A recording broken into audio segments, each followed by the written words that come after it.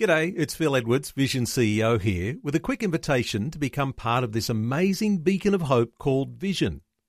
Together we can put our love into action to help people of all kinds build or rebuild their lives on the truth of God. Please consider the part you can play during our upcoming Visionathon appeal, remembering that it's your support that makes Vision possible, including this podcast. Life, culture and current events from a biblical perspective. 2020 on Vision. Well, as we do on a Thursday, always love to tap into the insights from Charles Newington, the National Director of Family Voice Australia. Charles is back with us once again. Hi, Charles. Welcome along. Good morning, Neil. Charles, the media, the public attention, it's all focused on COVID-19, the coronavirus, and with obvious good reason. It's the source of tremendous anxiety around Australia, not only because of the health impacts, but also the financial and social impacts. Let's talk a little bit of context here about what's going on around the world. Of course, share markets have taken a real beating, haven't they? What are your thoughts and your impressions about the bigger, broader context of how these things are going on? Yes, thank you, Neil. The phrase uncharted waters kind of rings around in my mind a lot these days because that's how it seems. And what has happened in the stock market, and people may be aware of this or they may not be, that on the stock market, one of the things that's been developing over recent years is that the stock market traders, they do their trades based upon computerized algorithms that they preset, so that these computer trades they happen when something happens that they've decided is maybe evidence that there's going to be a fall on the market or a fall on a particular stock. So all these trades are not just people sitting there making a personal judgment anymore. They're these computerized programs that are acting in a very quick response to whatever the triggers are. And so they're dispassionate. They're not considered. They're kind of they're mechanical trades. And the intention is that they would avoid market volatility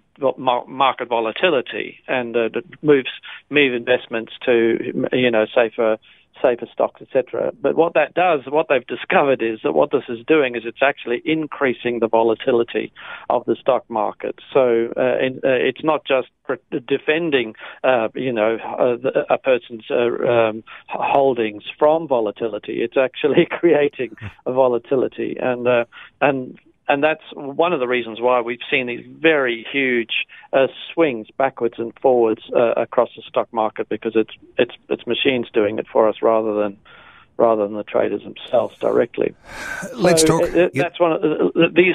One of the things about the big crisis is certain unanticipated things get thrown up, and you realise that the world's been created for fair weather, but when it runs through foul weather, all sorts of things happen. Okay, there's lots of tensions developing around the world. We've seen oil prices plummeting, not always at our petrol pumps, but the global oil prices have been taking a dive, a big hit, but there's all sorts of factors involved in there, and coronavirus seems to have set the scene, but there's these other challenges that are going on internationally. What are your thoughts about the oil prices?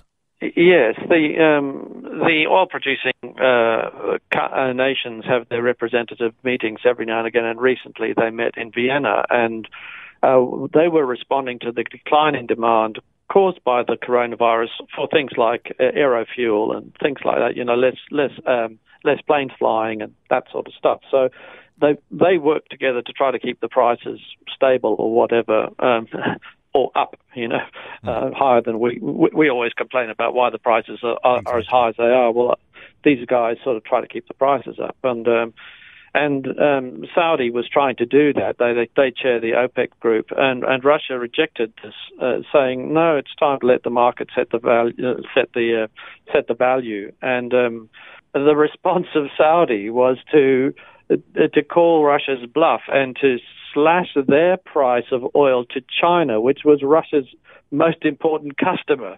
So they went into a price war with Russia directly over this big market in China. And as a result of that, the oil price dropped overnight 30% and the Dow lost 8% of its value. And so indirectly, that was kind of COVID caused. But it's one of those kind of things that, it's very hard to anticipate. And I suppose what I'm getting at here is that what is happening in the world. Sometimes we feel part of our anxiety is because we're not quite sure what's going to happen. We can't necessarily predict what's going to happen in our private lives any more than the stock market can predict it, or the oil market can predict exactly how it's going to happen when you hit troubled waters. Back home, Charles, of course, there's all sorts of chaos at some supermarkets, and it's not been everybody's experience, but of course there are some supermarkets and those specific products that are in high demand. Sometimes you can't get a hold of them, like hand sanitizer, and people have been battling to get a hold of some toilet rolls and things like that. That seems a little bit insignificant compared to some of the biggest things that we're talking about from around the world. Yes. But our government, our leaders are concerned about controlling infection, and one of the ways they want to do that is try and keep people at work as long as they can. What are your thoughts around the context here? Yes, this is the challenge that government faces, is that if they lock everything down and shut everything down, then employment and income, people's private income, just stops. And if that happens, well, then the whole economy stalls, and they've got to find the balance between keeping the economy going and on the one hand, and on the other hand, trying to set in motion the kind of social distancing, for instance, that minimises the infection levels. And one of the reasons for them keeping schools going is because of the fact that that it's such a massive industry. There's so much that's dependent upon it. So they're trying to find the kind of that fine balance point about how you don't stop an entire industry, as it were. And it's a difficult decision, something that we must be sympathetic and prayerful about, and praying for government that they'll get the balance right in these difficult decisions. And that's how it is for us too, privately. We have these difficult decisions. How much exposure do we have? How much social interaction do we have? And how much should we not have, not just for our own health's sake, but for the health of others?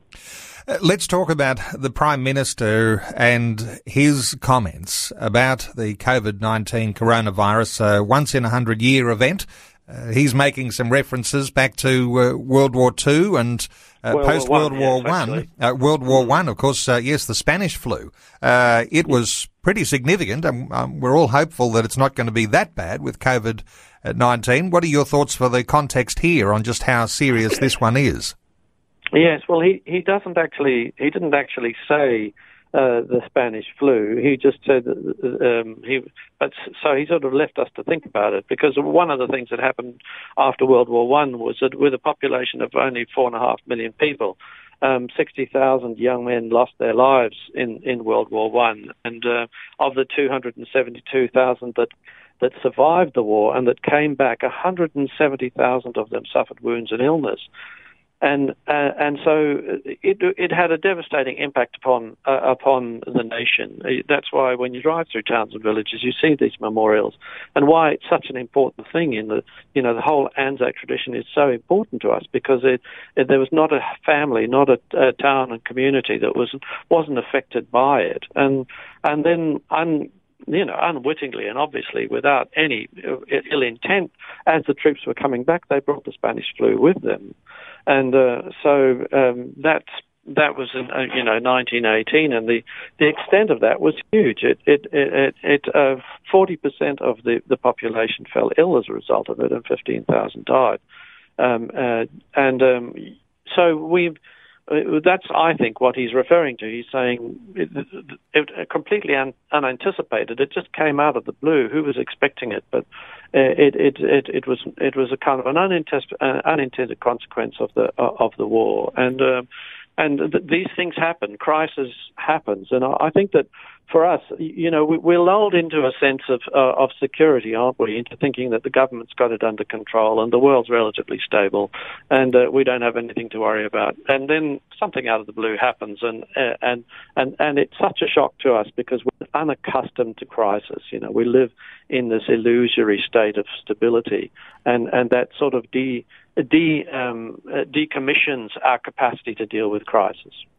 Charles, you've drawn a connection of something we don't ordinarily talk about when Anzac Day rolls around, and that is the effects of pandemic on those returning World War I soldiers. And as you mentioned, somewhere in the vicinity of 15,000 died as a result of that Spanish flu coming to Australia back in 1919.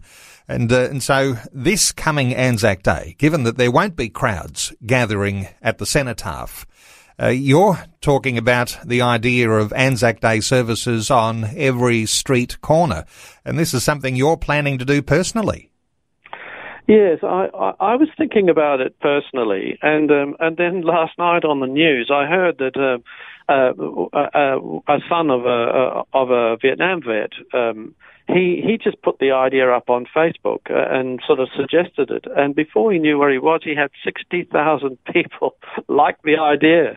And he was just overwhelmed. And I'm one of those people. I thought, that Anzac Day is an important day, and we can do it with appropriate social distancing, just in small groups on our street corners or whatever. I happen to live on a street corner. I've got a very convenient kind of location, just the way that my yard is shaped. And so I'm looking forward to putting a note in my neighbours' letterboxes and meeting them at dawn. And a little encouragement to you here, Charles, if you've got some sort of order of service that you might be able to put together and get up on your website, Family Voice Australia, no doubt there'll be a lot of takers who might be able to, they might not feel confident to run a service on their street corner, but with a little support there and a little extra resource, I'm sure that there are lots of Aussies who could do that on their street corner, invite their neighbours to meet on the street corner, and because you can't meet around the cenotaph, nothing saying you can't commemorate Anzac Day. And as you say, when we talk about the Spanish flu pandemic back in the end of World War I, there is a real connection. And so we therefore be very unwise to neglect the sorts of thoughts, sentiments, gathering, commemoration that we might bring to Anzac Day. Charles, prayer initiatives. You've got a prayer initiative with Family Voice Australia. There's a huge prayer initiative that's been called by church leaders in the nation, and I wonder whether you've got some thoughts around the need for Christians at this time to be very attentive to prayer for an end to coronavirus. I think it's important. I'm using the phrase, our prayer initiative, I'm using the phrase from the scripture that says, wherever two or three are gathered in my name, I'm in the midst. So using that phrase, wherever two or three are gathered, as a way of making the point that right from the very beginning of the Christian faith was very personal. It was very, it was very family-centered, if you like, and friendship-centered, and it doesn't necessarily have to be something that takes place in a huge crowd or a gathering. And there's something wonderful about it being localized. And matching this with the Anzac Day memorial, it enables us to, as neighbours, to gather together and to take an approach to prayer that's what we might call more understandable and more acceptable to people who don't necessarily habitually pray. But they have got in their hearts and minds a realization that this is an important time, and if it was managed sensibly and sensitively, they'd be pleased to be a part of it. So I think that that's the dynamic of neighbourhood. But before we get to the neighbourhood thing on Anzac Day, I'd like to encourage us to begin to think about our extended families and particularly the members of our families that live on their own, or that are a bit more isolated.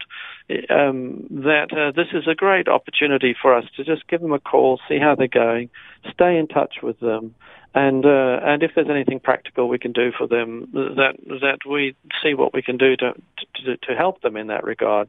And it helps us to kind of rebuild the family prayer system. My folks, my mother was a classic. She used to pray through the whole family. It was part of her family. It was part of her ritual, as it were, her daily devotional. She and my father, they would just pray through the family list. And this is a good opportunity because it just reminds us, oh, there's Uncle Bill. I'd forgotten about him. He's still on that property out such and such. That sort of thing. It just brings these people back in, and it's an opportunity once again in crisis for us to reconnect as families and to realize that blood is thicker than water, and that this is our primary association. Actually, it's where we derive our actual biological identity from. Those people to whom we are related by blood and marriage. Of course, as families, this is a good time to draw together, not only the nuclear family in one home, but also to keep a special eye on those who are a little more distant from us. And as you say, having some sort of ritual where you do pray for those members of the family, that's a very powerful thing that you can do. I know that all of that really is about the idea of creating or building or developing what might be a positive type of wellspring within your family. When there is a crisis that's going on, you know that people are affected in different ways emotionally, but being the leader of a family, this is an important time to be thinking about how you might create some sort of positive wellspring here, Charles. I agree. When the weather is fine, there's a tendency to get a bit sloppy, isn't there? And to sort of lie on deck, as it were, and enjoy the sun. But we use that phrase "shipshape" to remind us that the weather can change, circumstance can change, and life is to be lived with a kind of a readiness, and that requires a kind of a wellspring. Where is our strength coming from? And this morning's readings, I read the revised lectionary readings that many churches do, and those are my devotional readings. And one of the Psalms is Psalm 23 today, interestingly enough. The Lord is my shepherd, I lack nothing. Even though I walk through the valley of the shadow of death, I will fear no evil, because you are with me. Your rod and your staff comfort me. And there's nothing quite like finding our way back to that place of relationship with our Creator and our Savior, and letting our hearts be settled in the constancy, in the reliability, in the faithfulness of God Himself. Everything else changes, and we're being reminded by that. Everything else changes, and this crisis, I think it's a kind of a very honest moment for us, because it strips away the illusions of self-sufficiency, and ultimately life will bring us to that moment where we are no longer self-sufficient. Sooner or later we come to that moment and we realize, oh goodness, I'm reliant upon other people, and in the final analysis, I'm reliant upon God. And here, this wonderful psalm reminds us of that actually we make all the provision we can, but in the final analysis, we are in the hands of God. And so let's not be strangers to Him, but because He welcomes us back. He's not waiting to judge us. He's not got a whole string of things in His black book that He's going to talk to us about and give us a whipping over. That's the amazing thing about the Christian message, is that in His Son Jesus Christ, He has reconciled us. The challenge for us is to accept that reconciliation emotionally, because sometimes we don't feel that we can, but we can. This is the key thing. The reconciliation is there for us. We have a loving God that has made the peace with us, and let us draw near and let crisis create one of those lasting goods in us, which is the wellspring of our peace and the wellspring of our sense of true identity and the reason for living. Charles, always great, wise words. and the encouragement for all of us to be able to look to ways that we can appropriate that hope that we have in eternity, to be recognised as the power to deal with the consequences, the issues and the challenges of the now. And so many Christian believers, I believe, over the coming times are going to dig deeper, and they're going to discover that their faith really has tremendous power in being able to stand against some of the anxiety and some of the issues and threats that come with the current circumstances and the climate and the proliferation of this coronavirus. Charles Newington is the National Director of Family Voice Australia, and my encouragement is visit the website familyvoice.org.au. There's also, of course, the National Prayer Initiative, and of course the coronavirus is called COVID-19, and I know that church leaders around the nation have picked up on the idea that 1900 hours is a good time, whichever time zone you are in, to take a time to pray so that the crisis of the COVID-19 coronavirus will come to an end. But visit familyvoice.org.au. Charles Newington, always great getting your insights. Thanks so much for great insights once again today on 2020. Thank you, Neil. Thanks for taking time to listen to this audio on demand from Vision Christian Media. To find out more about us, go to vision.org.au.